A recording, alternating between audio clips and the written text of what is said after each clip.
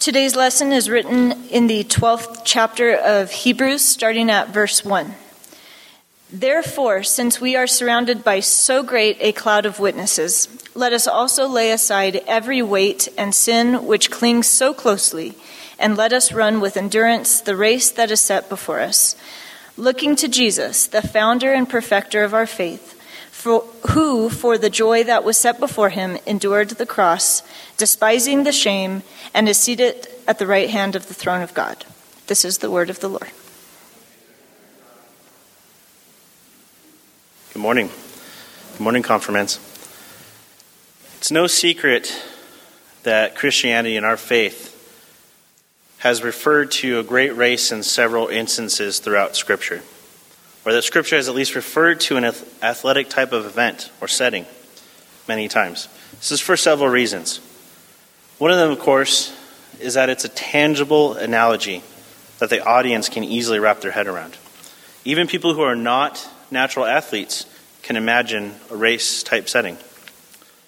A few quick examples of this style of reference is seen in these following verses. 1 Corinthians 9:24. Do you not know that in a race all the runners run, but only one receives the prize? So run that you may obtain it. Also in 2 Timothy 4:7, I have fought the good fight, I have finished the race, I have kept the faith. And finally, Ecclesiastes 9:11. Again I saw that under the sun the race is not to the swift, nor the battle to the strong, nor bread to the wise, nor riches to the intelligent, nor favor to those with knowledge, but time and chance happen to them all. As we know, a race has to have a few elements to take place. There has to be a setting. There has to be a place for the race to happen. Prescribed distance or time ran, and of course, a goal or finish line. So we have to ask, how many times in our lives do we actually feel like we have this all figured out in our own race?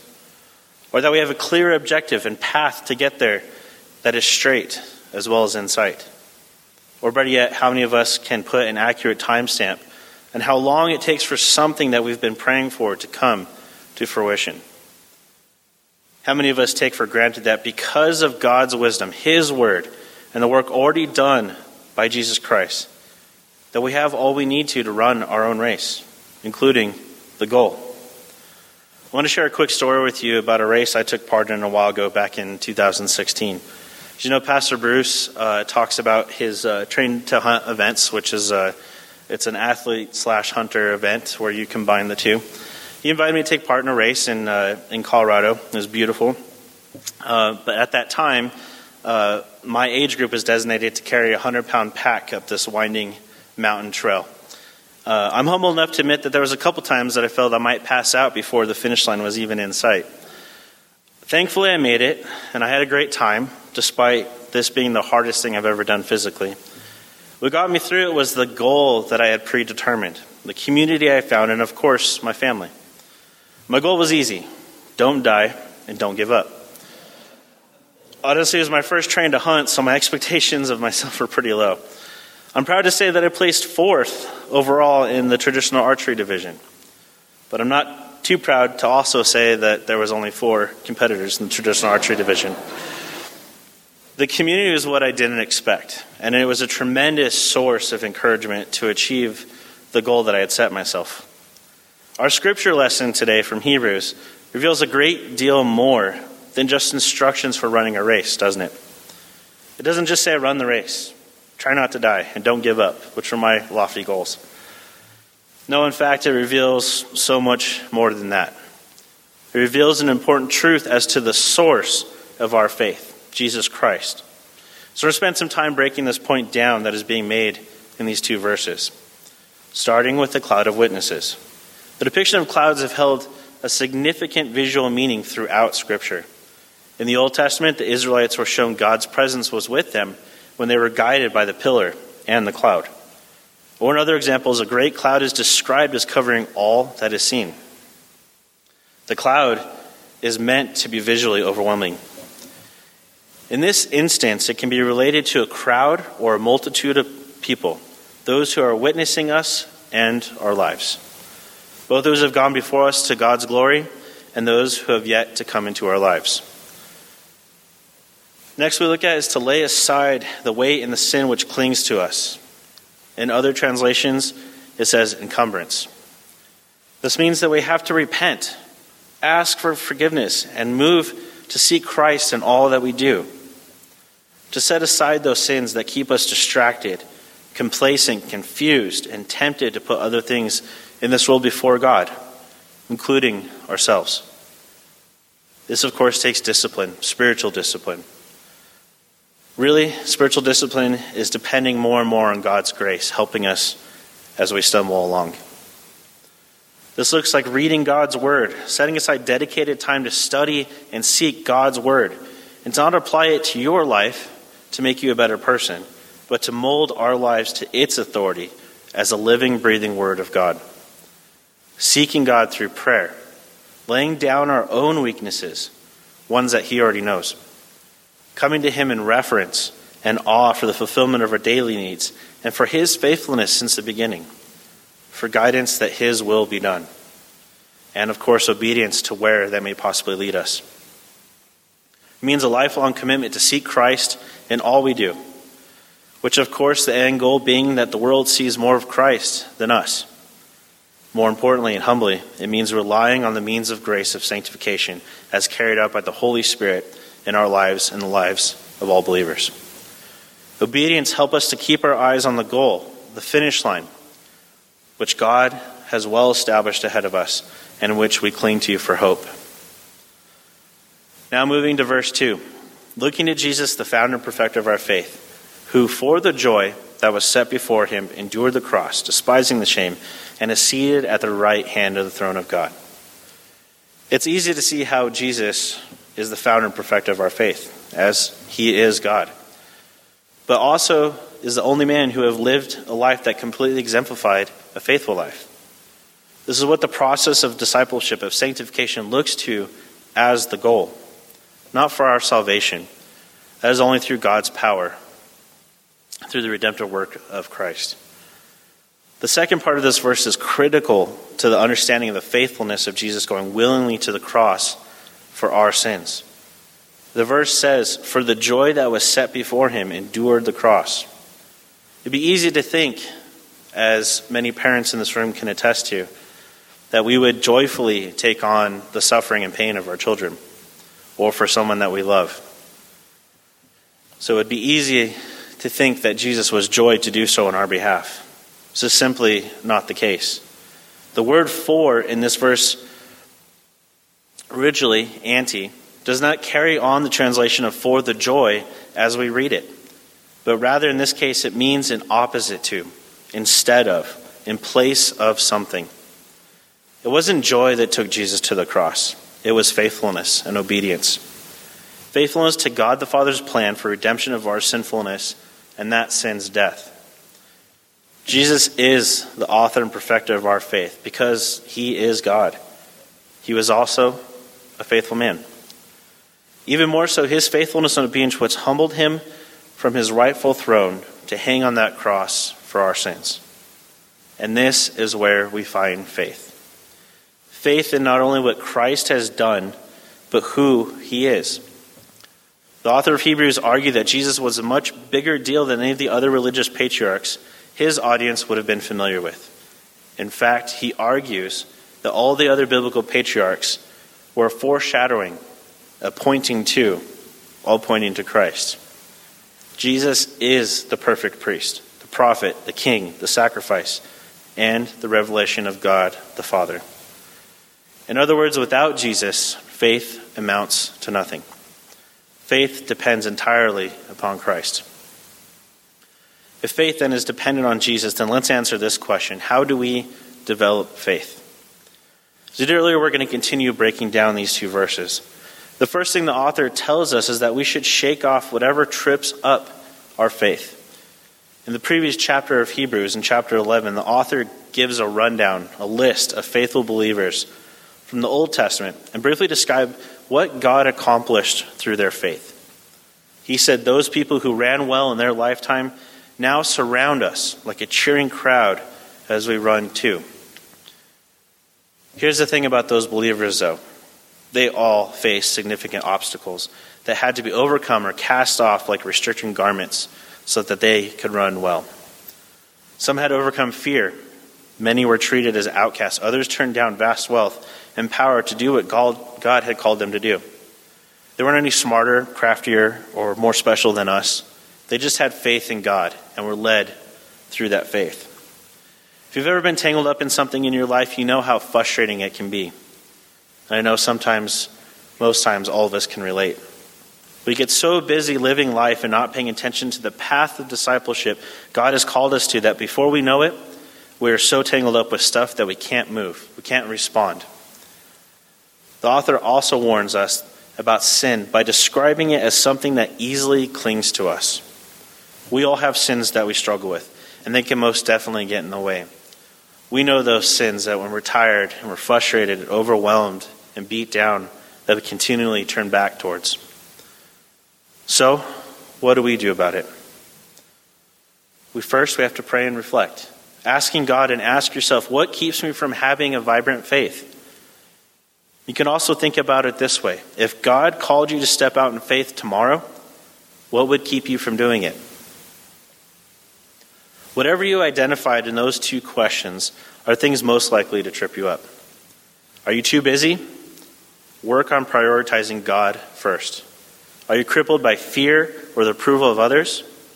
Ask God for courage and make yourself a little uncomfortable every day. Is sin causing you to feel dirty, guilty, and useless? Ask for forgiveness and seek accountability from the community around you. The point is not that we should be perfect, but that we should never give in to complacency when God desires us to play an important role in building His kingdom. Building an enduring faith in Jesus means that we must stay on the path of faith as well.